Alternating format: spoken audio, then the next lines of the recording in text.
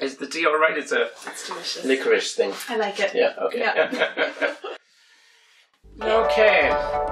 Well, hello again. Welcome to Writing Off the Deep End. This is Mary Thaler. And this is Geoffrey Edwards. And we're going to talk about writing endings. That's right.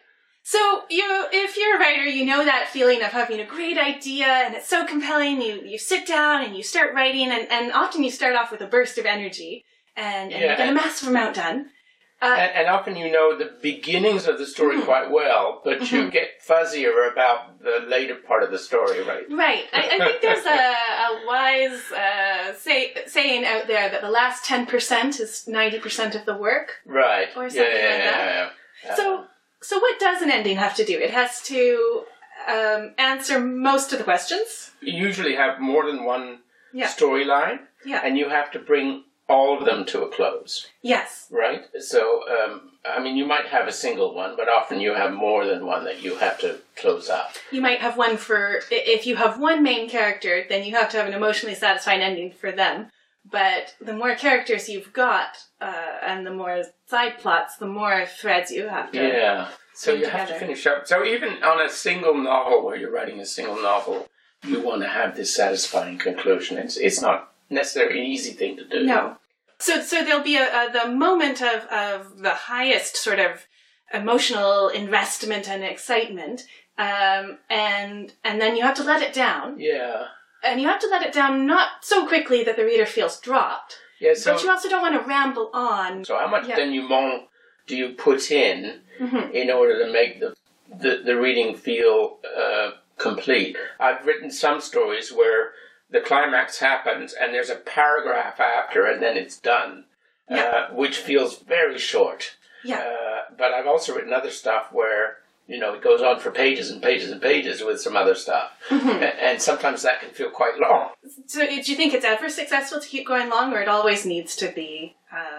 Oh, I don't know. I think about, like Lord of the Rings, which had this very, very long denouement after the climax. It's almost a whole book. Yes, with respect for Tolkien, I do remember wishing that it was not quite so long. Okay. So those are the parameters, I guess, right? I guess this is part of why the ending a project can be so difficult, is because the ending has to do so much, and it has to do it so perfectly. It's not just the story itself, but you need an emotional ending. Yeah. You need a kind of a sense of arriving at someplace emotionally. And I think all of these roles for an ending, all of these needs and constraints mean that as a writer, we have less and less freedom the closer we get to the end. It's like if you were building an arch out of field stones. At the beginning, you can take any old shape of rock and put it into your structure. But as you get close to the end, you really need a perfectly shaped rock. You can get very close and then not get there and not know how to finish it. So I've done both things. I've had an ending that I didn't know how to finish, but I've also written an ending and thought it was great. Yeah. And then sort of the next day or the next week, I go, I don't think it's right. Yeah. And then go back to it. Go back and tear it apart. Yeah. And put in a new one. So that question of judgment, of knowing when you've got a good ending, or indeed knowing when something's done. Although endings for short stories and endings for novels are somewhat different, though. And you've done a lot of short story writing. I have done a lot of short stories. When we talked about not letting someone down too quickly, well, in a short story it's compressed, so you can let your reader down with that little bit of a bump. We've talked before about how I often think of writing as existing within a frame, and since your characters are real people, their lives continue off the frame. And so sometimes in an ending I want to capture that it's not over for them just because the story that I'm telling is over, but that there's more to come. Well, although that also comes in, because I write multi-book things, and there the endings are always a bit tricky because you want to finish the story that you're telling. Yeah. But you want to leave not just questions open, but you want to leave a certain amount of tension open so that the reader is motivated to go on to the next books or the other books in the series, right? So that's also a different kind of constraint on the ending. Sometimes, and I'm thinking of short stories here, but this might be true of longer works. The story was written because there was a theme or a point that you wanted to make. I mean, it's these character stories and plot and so on, but you also wanted to say something about the human condition or about you kind of have to have something to say, right? Otherwise, why are you writing it in the first place? And so, in that sense, your story is over when you've made that point. Yes. When you've coherently and completely, thoroughly argued that point, and then it ends with a wrapping up. And in an essay, that wrapping up would be a conclusion that restated all your themes, but there's often a fictional equivalent, a sort of, you end with a scene or an incident that recaps in the same way. Stories that aren't chronological do still have a sequence, but it might be that it is an increasing intensity, or it's slowly revealing a truth. There are some stories that require this breakup.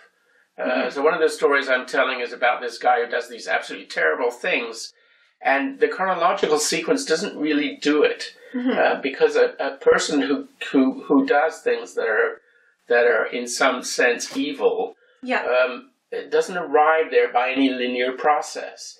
And so it's actually easier to tell the story by breaking it up into fragments. And it tells a richer story to do it that way. So, So that was a book that I started chronological.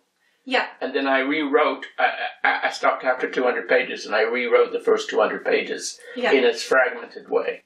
And I think the book is much, much stronger now than it was originally. So now, have you written the ending yet? No. I left the ending because the problem is that these books are all intertwined with other books.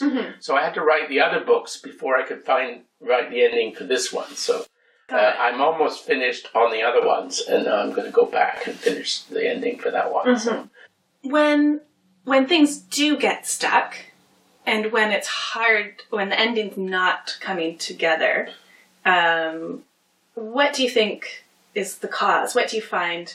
Well, it's always this case where if you get stuck in writing, I struggle with it for a little while and go, I must be able to figure out a way out of this thing. But then I usually get to this point where I go, okay, I have to back up. Because it's the setup that's causing the problem, and so you have to go back and rewrite the setup so that it takes you to a different place, right? So that's usually what I end up doing to solve those kinds of problems. I think that's so true, and that's part of why I know for many writers, what works for them is to do a first draft just beginning to end. They need to sit down and write the whole first draft and get it out, and then they can do revisions. But I almost always get to a point where I'm stuck. The story just won't move forward to that ending. And in order to get to the ending, I need to go back and start ripping out things in the beginning and rearranging that. But that's if you have an idea what the ending is. Yes. So, I think usually we do. Yeah. But I think it's possible to write without necessarily knowing that. I think I used to write more things that weren't following the chronological order. But recently, almost as a practice, I've been trying to be very strict with myself, and only because I found I was doing it unconsciously. I would just write down things in the order that they came into my mind. And recently I've been trying to make myself write things in the order that they happened.